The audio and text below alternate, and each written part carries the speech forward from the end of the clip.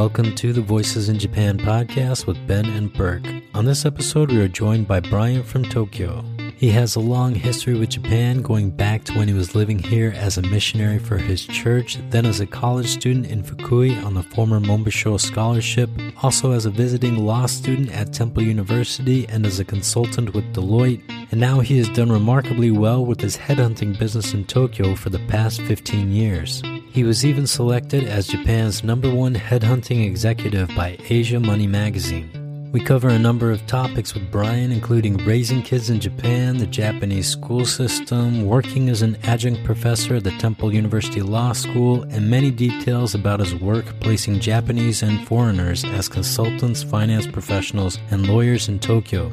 Talking with Brian was a great opportunity to get a very interesting perspective on living and working in Tokyo from somebody who has been there long term, so we hope you find the conversation interesting too. 1、2、3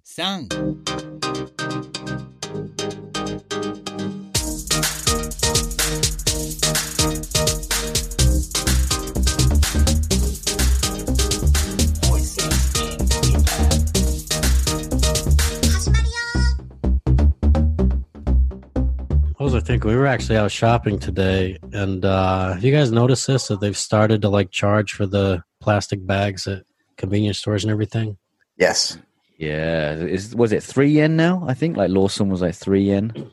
Yeah, I'm not sure if it's set across the board, if it depends on each place you go to.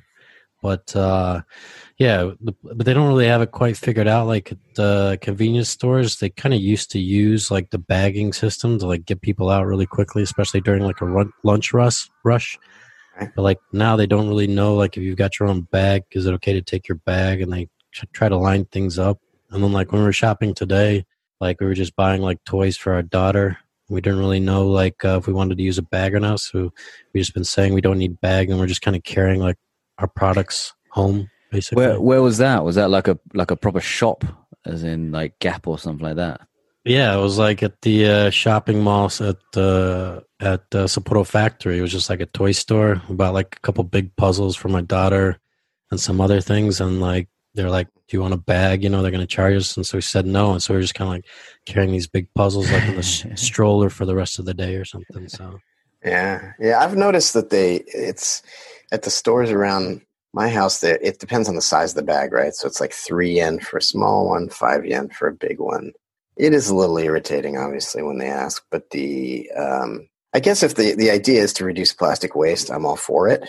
Yeah. If it's just somehow to rejigger the way that they make money, I'd rather they just give me the bag. It's like the airlines, right? I preferred when they just charged me and then let me take carry-ons and bags. Now everything is a la carte, and it drives me nuts. And so, but if it's for plastics, for the safety and the cleanliness of the planet, then I guess I'm all for it. So. Yeah, my wife actually got a little bit annoyed with the whole system because I guess she's not really used to it yet, because it only started in July, beginning of July. Yeah. So every time we go out, because we have our own eco bag that we always take everywhere, or we got a few now, and she just forgets to take it all the time. So it's almost what's the point of having an eco bag? And we just bring home all these plastic bags. I'm pretty good at taking a plastic bag with me every time I go now. So, but yeah, my wife was not quite used to it yet. I assume your wives are Japanese. Yeah. Yeah. So Japanese wives tend to collect plastic bags. At least mine does, and most of the ones so every time I go, my wife's yeah, get plastic bags, and I'm but I don't need it. She's we need them at home. And she has an entire closet full of plastic bags that are wrapped in the Japan. You know how they take a plastic bag and they fold it and they wrap it and put it in another big bag. Yeah. Ours is under the sink. Yeah, our pile of bags. Yeah, Brian, you're in Tokyo, right, Brian? Yes. Is it absolutely cooking down there? Because in Sapporo, it's really hot today. Oh no, it's not that hot here. It's just been raining. You guys don't have the same situation as we do, right? With you don't have the rainy season, as I understand it, up in Sapporo, right? We didn't. It's kind of like we're getting like weeks of forecasts of rain, but it's never actually coming. So, I mean, we're not supposed to have the rainy season. We used to never have it, but Right. It's not a thing north of like, Akita, right? Like, but so it rains here like every single day. And so consequently it's super humid, but it's not that hot, right? So it hasn't, I don't know, it's probably 27 degrees today. Man, that sounds Maybe that's hot. maybe that's hot by Sapporo standards. But that's, Yeah.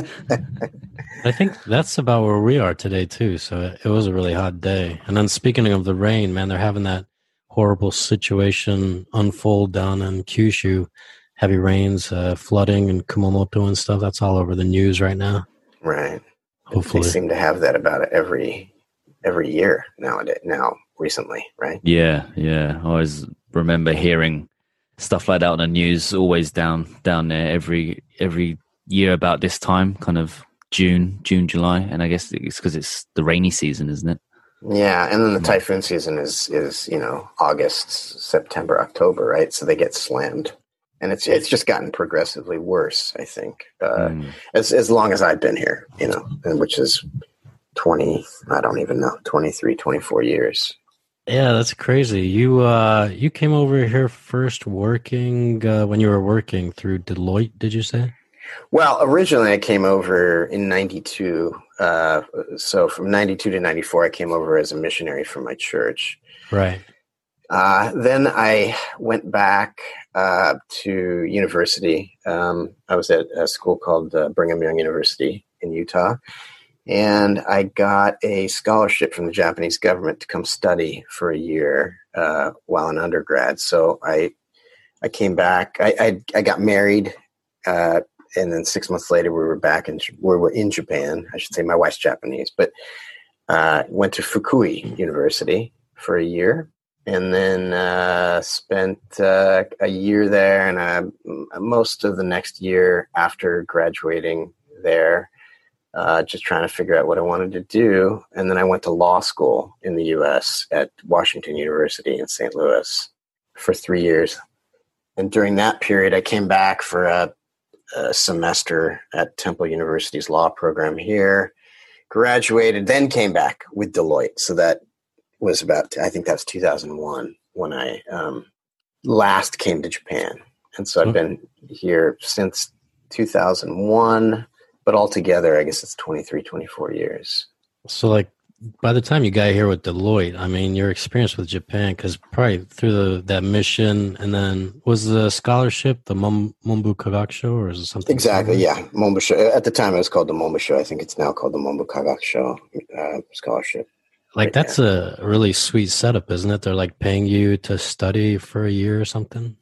Yeah, it was great. I mean, and when you say study, you do have to remember that you're at a Japanese university, so that nobody studies anything except whatever clubs you decide to join. So I did study. I studied more than the other students, but not nearly as much as a U.S. university. But I spent most of my time in the rock and roll Kenkyushitsu, which was the rock and roll research club. And so it was basically just a band room, and with probably 20 to 30 club members, and with lots of Marshall amps and guitars, and we just played rock and roll all day. And that was my Japanese university experience. Is it not very hard at university in Japan, like to graduate? No, it's tough to get in, right? That's the whole situation. It's really tough to get in, especially obviously the top universities are like, Tokyo University. The top universities are the national universities. So Tokyo University is one of those. Kyoto University, Sapporo University, or Hokkaido. I can't remember which it is. Yeah, Hokkaido. Hokkaido University, right? Fukui is one. So each ken, right? Each prefecture has its own university that's run on the national system, and it's actually the old imperial system, as I understand it. But so those are the hard ones to get into, the hardest ones to get into. But once you're in, you don't have to do anything. Basically, it's mostly about networking and making the ties that will bind you for the rest of your career, and having connections to other people from those top universities, so that when you do go into a company, you'll have that network of as they say, OB, right? The old boys. Yeah. And not a lot of work going on. I mean, in fact, I would say at any given class that you attend, you're talking about roughly 1/3 of the students would be there. And then about 90% of those will just put their face flat on the desk and go to sleep. So, I mean, as a foreign student, and I was the only native English speaker in the entire university.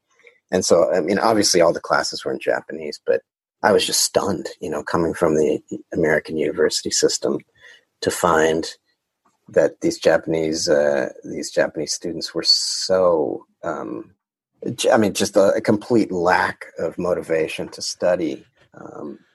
And that's actually sort of informed my opinions about certain industries within Japan and why they don't function very well, particularly like the IT industries and whatnot, because you have students that spent 4 years doing nothing and then become, like, for instance, IT professionals, and they just really haven't done anything. Whereas almost every other country in the world, you have, people that are IT people are like dyed-in-the-wool IT folks that, that are coders and whatnot. And Japan just doesn't have that. So I think if you were to remove all foreigners from this country just tomorrow, if there was no foreigners left, the entire IT infrastructure of this country would crash to the ground.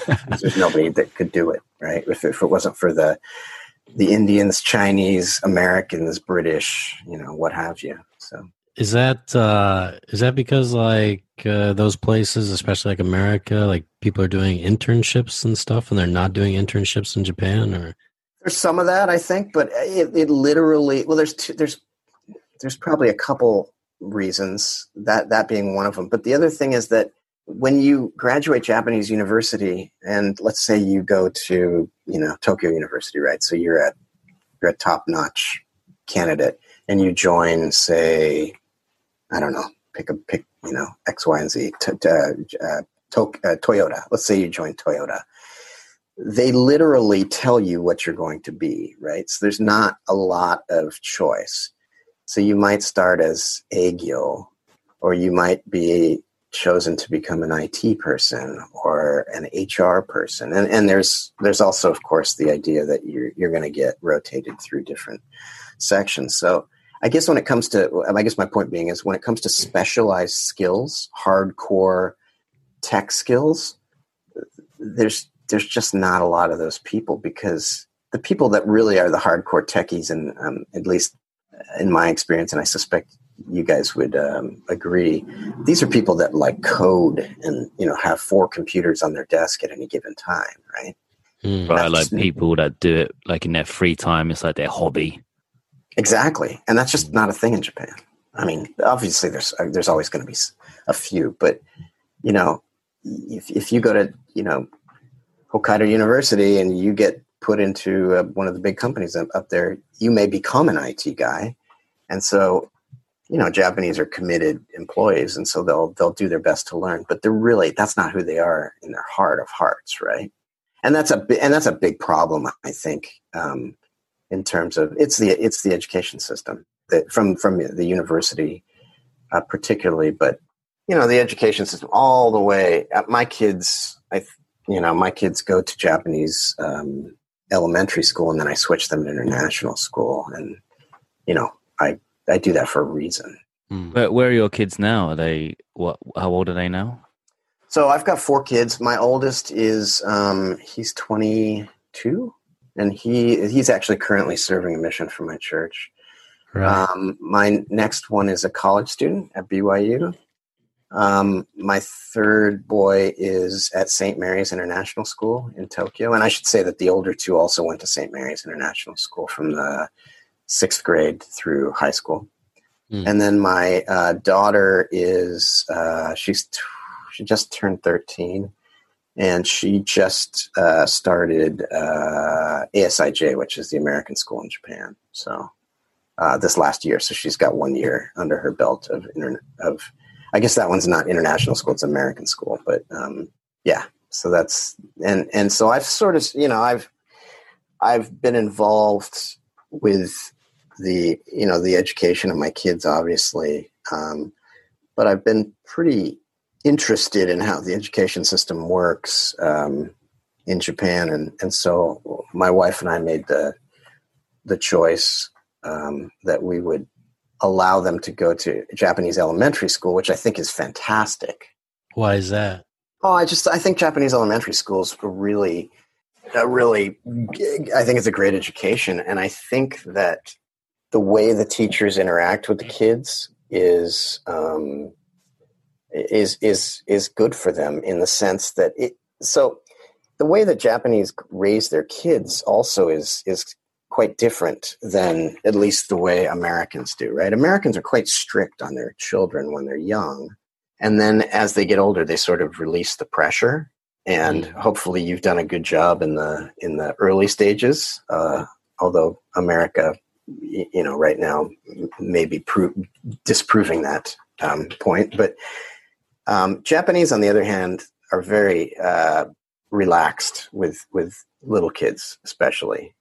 And so that sort of is also the way that Japanese elementary schools are. I mean, there's not a whole lot of pressure put on the kids.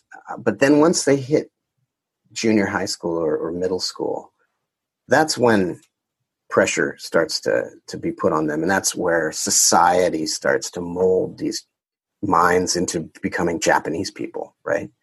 So, in my estimation, Japanese people are made in the middle school and the high school experience, and that's how you make a Japanese person. But the elementary school experience is quite, it's quite a lot of free thinking, quite a lot of creativity. And then that has to get society slowly cranks down on them and turns them into Japanese people. What about the international schools? What is the focus to make it as similar to a school experience as you would have overseas, or is it unique to be in an international school? Or it depends, I think, on the school. I think that, for instance, the American school in Japan, one of the school's purposes is to give kids a kind of a distinctly American experience.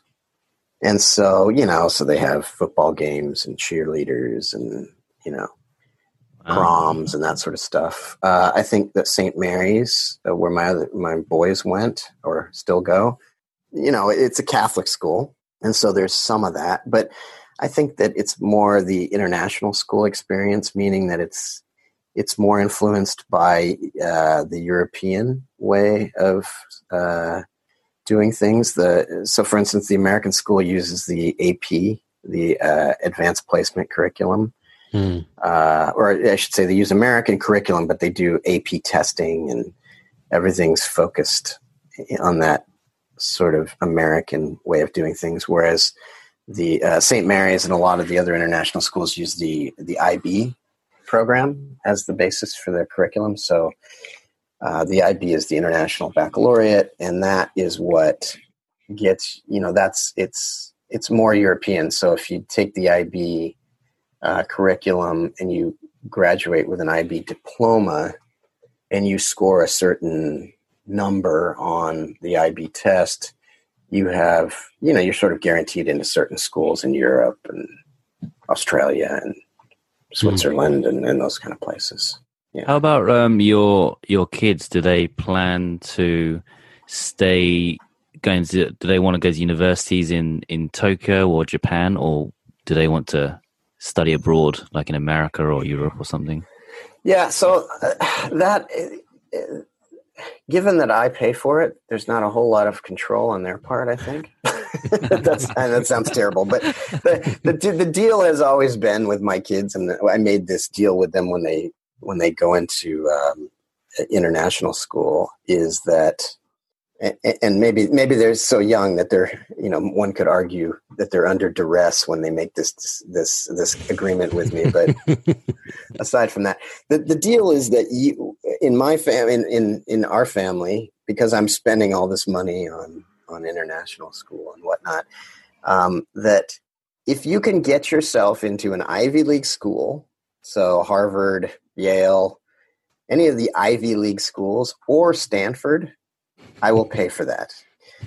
If you cannot, you will go to BYU, which is where I went, because BYU is probably the single cheapest university in America. I mean, I can't remember what the tuition is, but it's like for an entire year's tuition, I think it's $4,000 or something like that, right? And is that across the board, international students, everyone, or what is it? That is, let's see here. Members of the church, because BYU is affiliated with my church.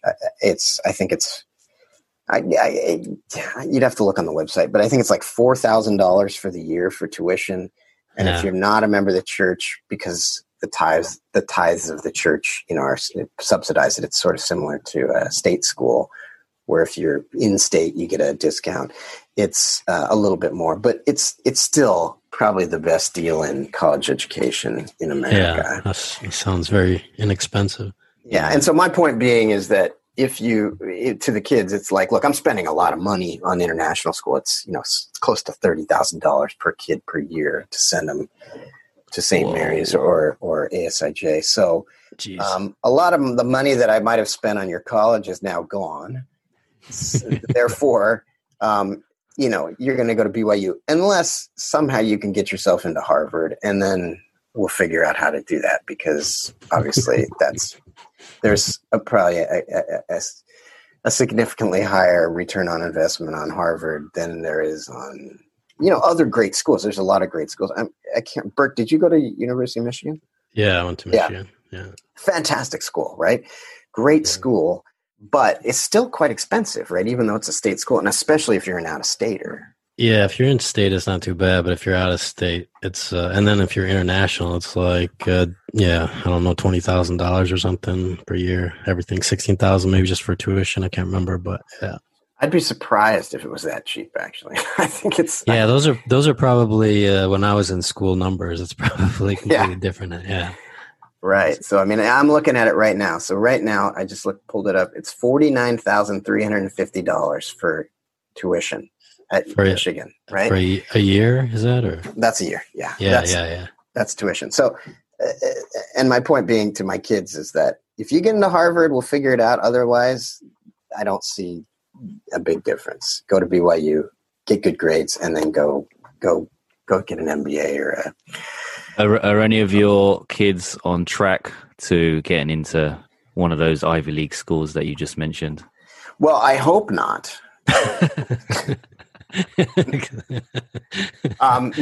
No, my second kid, he's at BYU, but he had really good grades, and he did a few things that I thought would set him apart. But he actually ended up he applied to Stanford.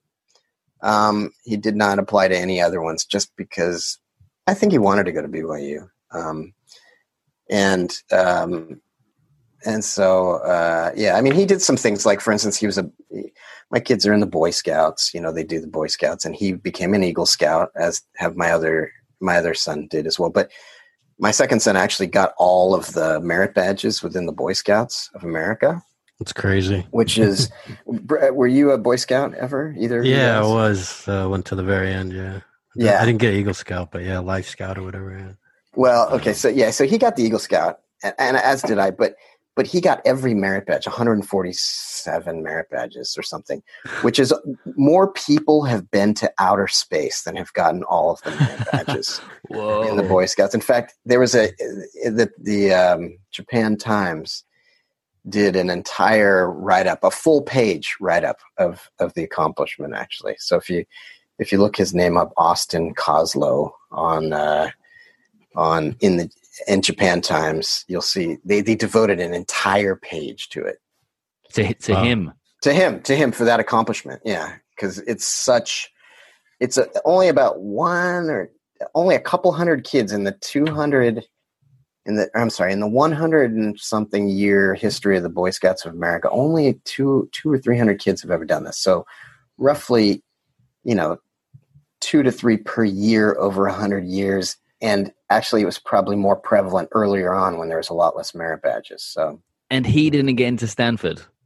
No, he didn't. But he, you know what? He I probably shouldn't say this on a podcast, but he waited to the last minute to do his application. So, because he like those credentials sound like someone that would get into a place like that. So like you said, it's so difficult to do what he did. I think that alone would probably warrant an entry for that school. I think. I don't know. Would you guys agree? There's a lot of factors. I think that was one of them. But he turned it in the last day that it was due, and I don't think he really wanted to go anyways, which Right. saves me a lot of money. So I'm not complaining.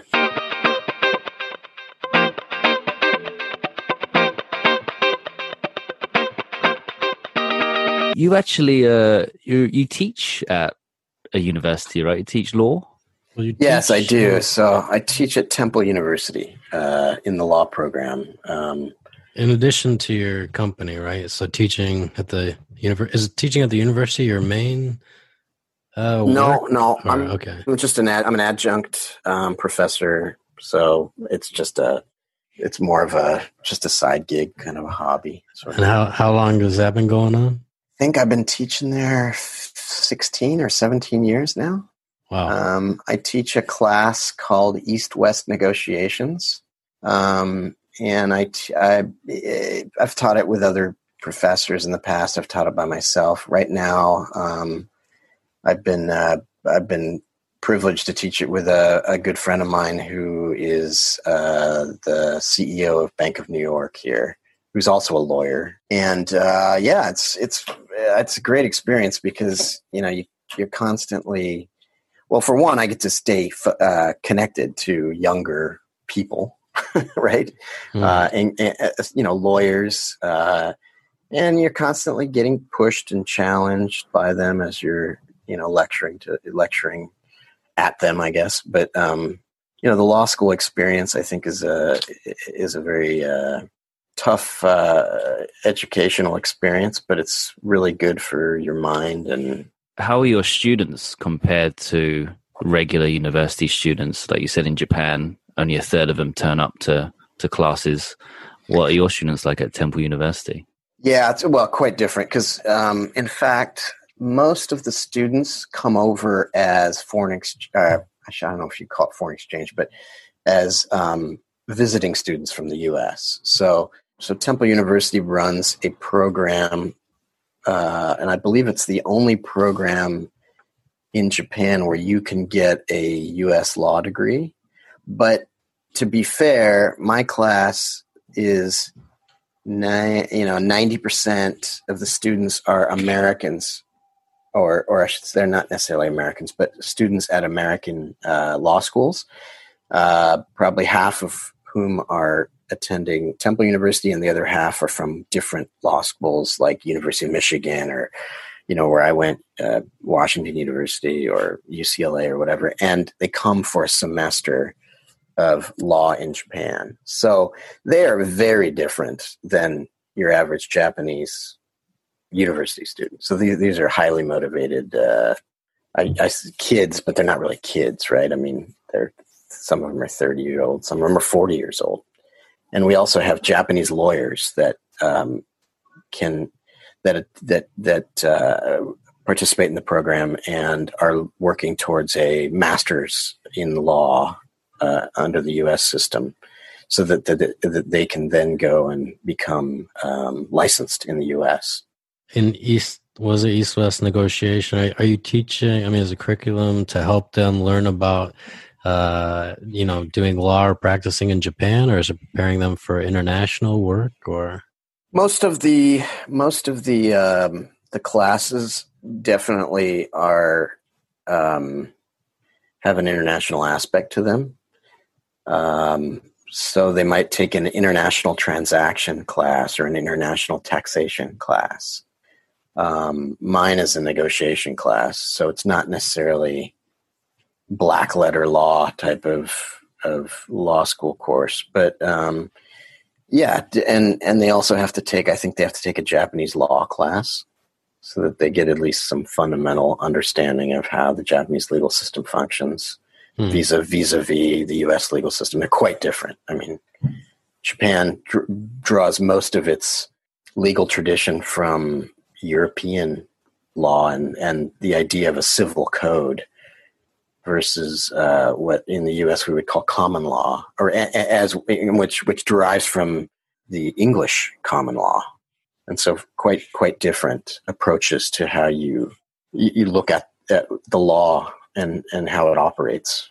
But this is your side job, as you were saying. Your main, I guess, work is placing professionals into either financial consulting or legal positions within Japan. Is that right? Or that's right. Yeah. So, kind of to give you some background, I came out of law school, but I decided I didn't want to be a practicing lawyer, and I joined Deloitte Consulting here in Tokyo, and I was working for Deloitte in the financial services group, and so most of my clients at the time were insurance companies, banks, asset management firms, as well as a few other industries. But I did that for 5 years, and then this was about 2005, 6. I started 2001, and around 2005 or 6, the market was really hot at the time, and so I was getting a lot of calls from headhunters. They would call me up and say, "Hey, we've got a job at McKinsey for you. We'd like to talk to you," or "We've got a job at XYZ Corporation," or whatever it happened to be. So I started to go and meet some of these headhunters, and I realized very quickly that these guys don't know hardly anything about what they're doing. I mean, quite honestly, most of the headhunters, at least at the time, and that's probably still the case, there was a lot of, ex-English teachers or a lot of Japanese women who went to the U.S. for undergrad degrees and came back and couldn't get jobs in Japanese corporations because they didn't have the Japanese university on their resume. And, which is fine but the problem is they just don't know what they're doing, right? They've never worked in an industry.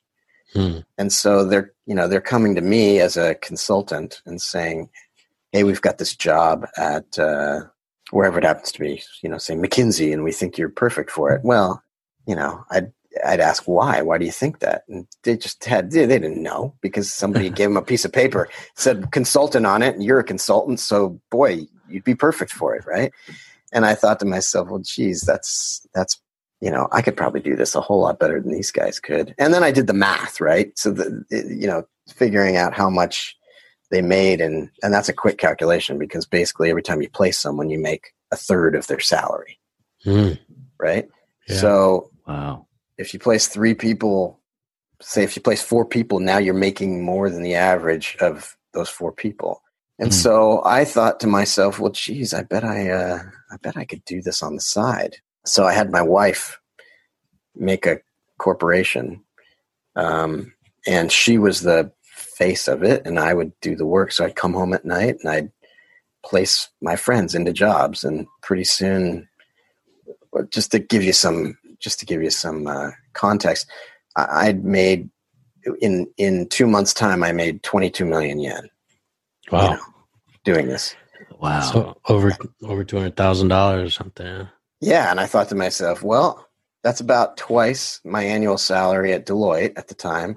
So if I quit, I can go 2 years and I can give this a try. And if it doesn't work out, I haven't really lost anything.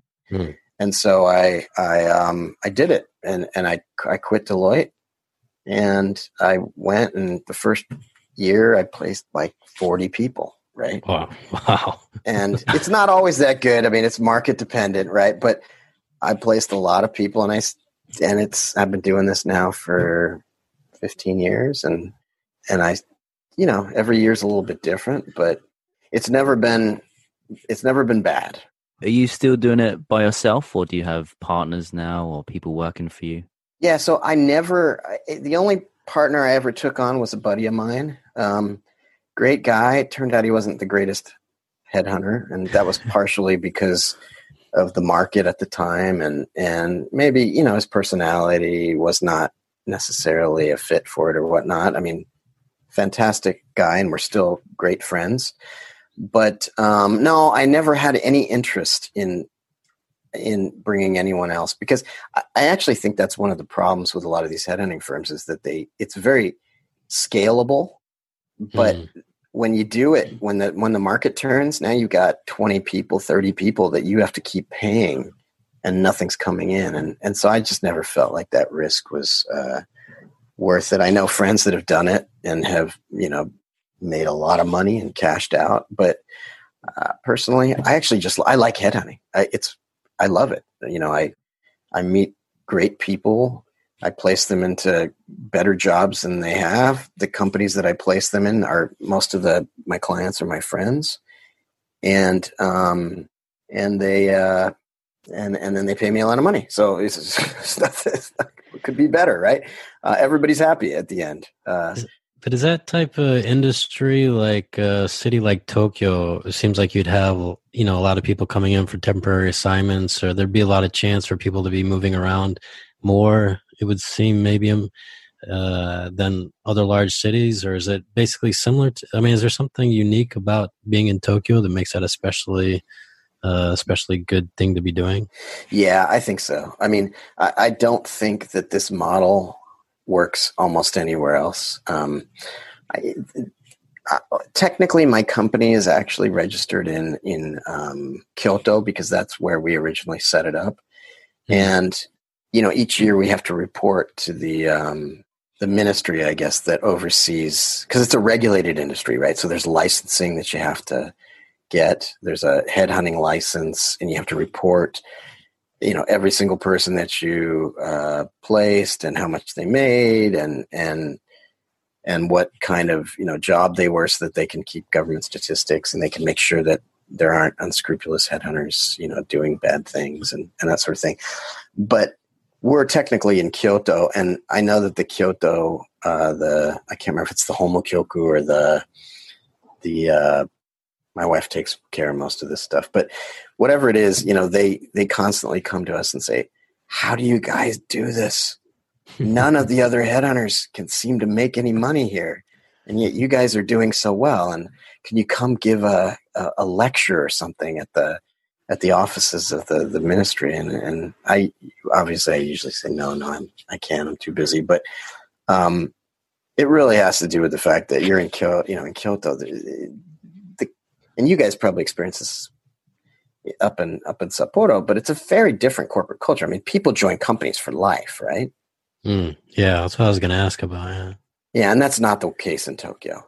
I mean, and again, I deal with a very specific slice of industry. I deal with financial services and consultants and lawyers, and a lot of these people are bilingual. Most financial people that work in banks, whether they're Japanese banks, and when I say banks, I don't mean, you know, like the bank where you go keep your money as a deposit. I mean, like investment banks and these kind of places. Most of these people are bilingual, and they have the mobility and the ability to move between companies, and that happens all the time. Is that most of the people then that are successful, then being bilingual is pretty crucial for that? Or do you have a lot of people that you place that are successful that don't have really great Japanese language skills? Well, it depends. So I place, for Japanese people, I think being bilingual is certainly, at least in the industries that I'm working in, is certainly, it's a given. You know, if you're going to work in one of the big banks or asset management firms, pretty much everyone's bilingual from the Japanese side, right?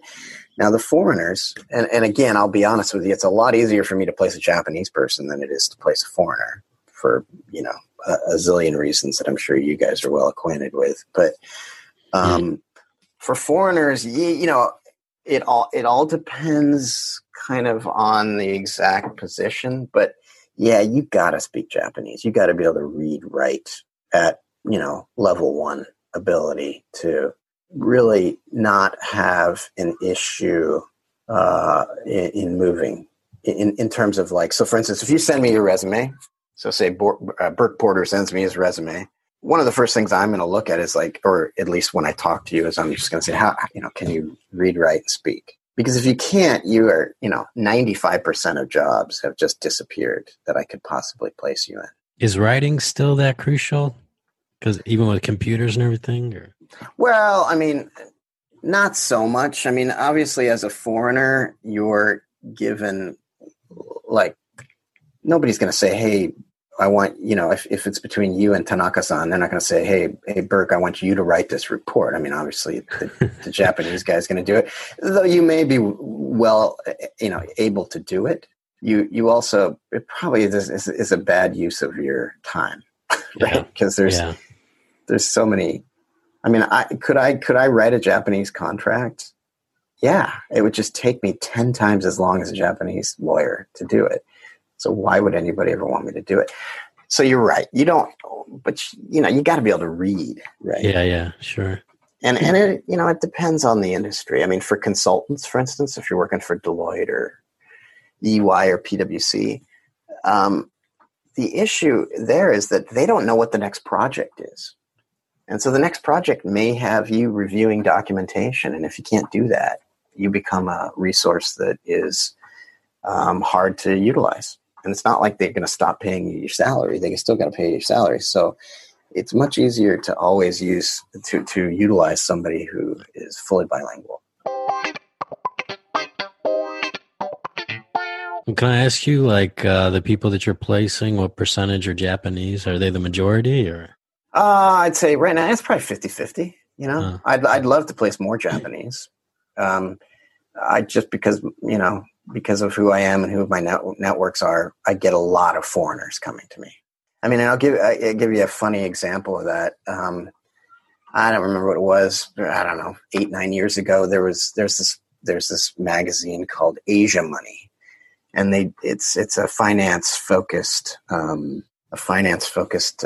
periodical for bankers, and they do a survey of best equity shop, best fixed income desks, whatever. And every year they do a best headhunters survey or whatever. They send out surveys to the banks and they ask who are the best headhunters in your industry. And lo and behold, whatever it was 8 or 9 years ago, I actually won it, right? So I was the number one headhunter in all Japan, which was like, the first thing they did, I remember specifically I was driving and I get a phone call from Hong Kong, and I was like, oh, I wonder who this is. And as I'm driving, and they say, "Hello, Mr. Kozlo, this is Asia Money Magazine. I'm sure you heard you're the number one headhunter in Asia in Japan this year." And I was like, "Oh, really? That's nice." And the first thing they said was, "Would you like, would you like to buy an ad in the magazine?" Right? And I said, "Well, boy, I don't see why. You've just given me the best ad I could ever have. But let me think about it. I'll call you back." And then what proceeded was I got a zillion emails from everywhere, guys in India that were like, "Mr. Kozlo, I'm my name's Rajesh and I live in Bangalore and I'm sure I could learn Japanese in 2 or 3 months. Can you get me a job in Tokyo?" And so it was like, it was this blessing and this curse at the same time, because all of a sudden, and I feel like if somebody's going to take the time to send me a note, I'm going to respond to it, right? So I had hundreds and hundreds of foreigners coming to me that had no business even thinking about getting a job in Tokyo, wanting to get a job in Tokyo.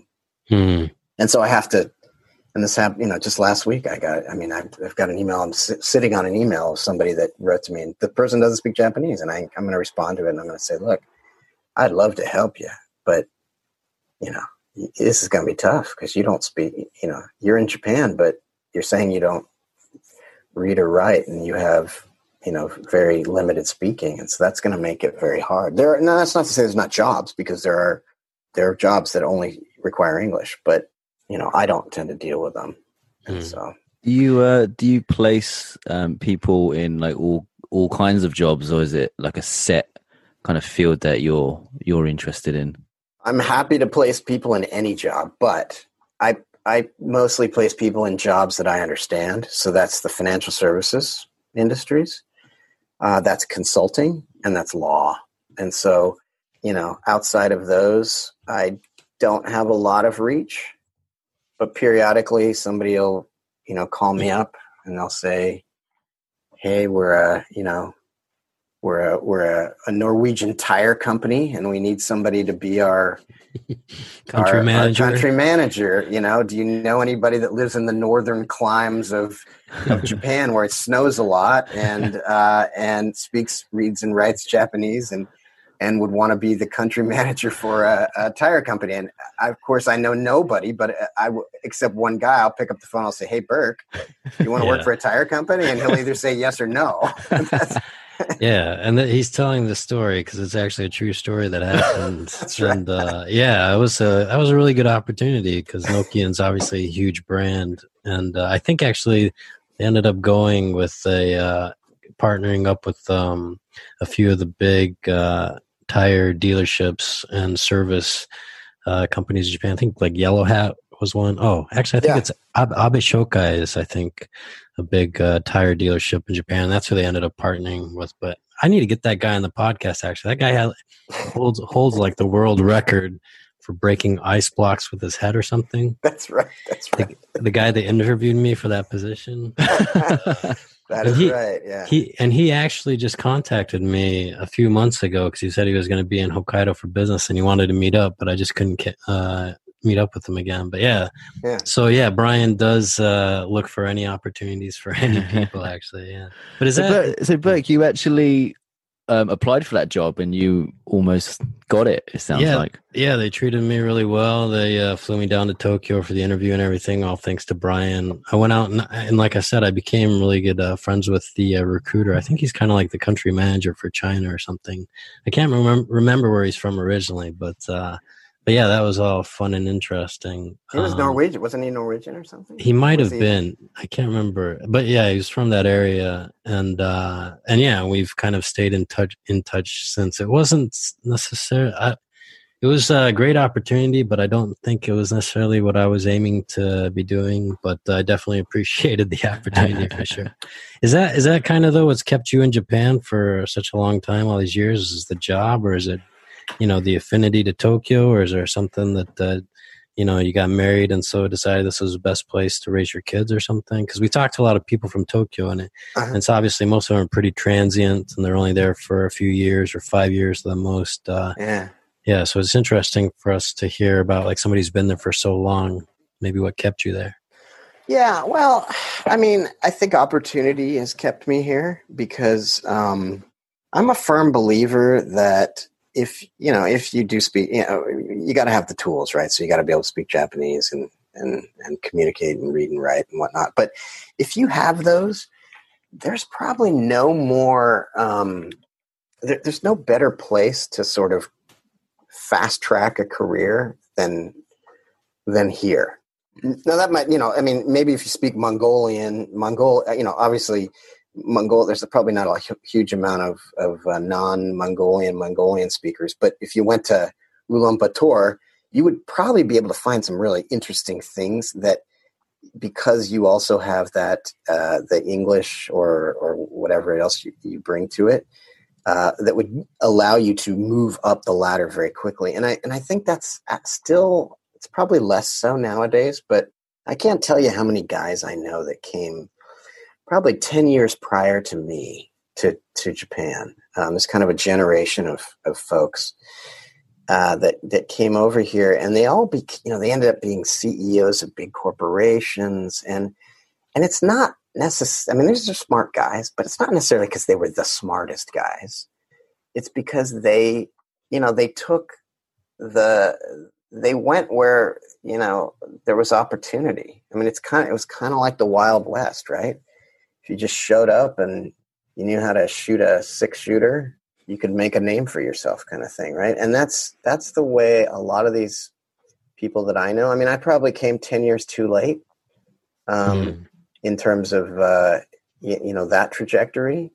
And but I still think there's opportunities. So if you're good at what you do, if you're a good lawyer, if you're a good consultant, if you're a good finance guy, if you're a good car guy, whatever it happens to be, and you're willing to really, get the language down and understand what's going on, you can move up pretty dang quickly, through the corporate ladder. I mean, if that's what you want to do, to me, sounds amazing and nightmarish at the same time. But this is in Tokyo. This is in Tokyo. I think, and there is always the danger of becoming too native, right? Like going too native, meaning that you start to get treated as if you are a local. And I see that more probably outside of Tokyo, although I haven't lived outside of Tokyo in a long time, and maybe you guys experience this more, but you are, you have the skill set, you're able to do what they need. And so you kind of run one of two paths. One is, well, you're the hired help that does the English stuff, right? And you're never really going to be part of our thing here. Or we've decided to accept you as 100% Japanese, and then you now have the problem of having to, live within that system too, right? Yeah, that's kind of the system I was stuck in for many, many years. Yeah, and so it's a what's the word? Two-edged, double-edged sword, right? I think Tokyo there's enough foreigners around that in sort of positions high up in the companies, because there's a lot of foreign companies headquarters here, right? So that you can be the foreigner that speaks Japanese that can help smooth the gears between, offshore or the foreign CEO or COO or whatever here, and still be seen as you're not, you're neither here nor there, which can be a good thing, right? You're not fully Japanese, but you get the Japanese, so you can interpret what's going on, right? I think that's one of the big pluses for foreigners that understand Japan is you don't want to become like exactly like the Japanese and become stumbling blocks to the foreign headquarters guys, but you need to be able to explain, look, here's what's happening. This is why this is happening. So, and here's the best way to approach this to get past this roadblock or whatnot. Right. It's kind of always feathering the way to make sure you don't get completely accepted as a Japanese seishain or Japanese employee and stuff. Yeah. But are you really deep into that kind of corporate community within Tokyo? Because it kind of seems like you've been able to separate yourself a bit from it. I mean, you're not all caught up in the hustle and bustle of Tokyo living and stuff, are you? Or well, I mean, I because I run my own company, I'm not inside of a company, but I'm constantly placing people within companies. So I'm definitely, I know what's going on at all my clients, right? And I know who the major players are, and hopefully as a good headhunter, I'm advising people, this is the cart to which you want, or this is the horse to which you need to attach your cart, right? So that I'm advising people. So I have to stay in touch with what's happening on the corporate side for sure. Yeah, but you're not getting sucked into like long executive meetings, or you're not having to go out and do settai at night, running around izakayas and stuff. And that's why that was something I wanted to stay away from, and that's why I left. I mean, at Deloitte I was, right? Yeah. But not so much recently. Again, though, as a foreigner, you do have sort of that, I don't know what you'd call it, that other gaijin power, right? Where you can just say, I'm not going tonight. And, the rest of the Japanese might feel that they have to go to something. You can always sort of put your foot down and say no. But it's hard. I mean, it's but no, you're right. I don't have to do that. But all my candidates and my clients do it. So I have to know what's going on. Yeah, man, we've kind of covered a lot of good stuff today, and we're kind of coming up about to that time. But there's actually a lot more I wanted to talk about and wanted to cover. So maybe we'll be able to get you to come on again later and cover some of that other stuff as well, man. Yeah, absolutely. I probably jumped around all over the place. So No, it was all because again, like we haven't talked to too many people who've been in Tokyo long term before, so it's definitely a good opportunity for us to learn more about what it's like. I wanted to ask you about some of the other interesting experiences you've had during your time there, like the 3/11 earthquake and everything. But I think maybe we can get to that one on the next one. But just want to say thank you very much for spending the time to talk to us today, man. No, absolutely. It's just good to talk to you and good to meet. Is it Ben or Benjamin? Ben. Yeah, Brian, it was great to have you on. Everything you were saying was just really, really fascinating for me about headhunting especially. But yeah, like definitely a lot more things that we can talk about. So hopefully you'd come and join us again in the future. Yeah, absolutely. Yeah, very, very. I'm starting to work through some of the your past podcasts. So Nice. Thanks for listening. Thanks for having me on, guys. All right, man. Appreciate it. See you guys. Cheers. Bye. Cheers.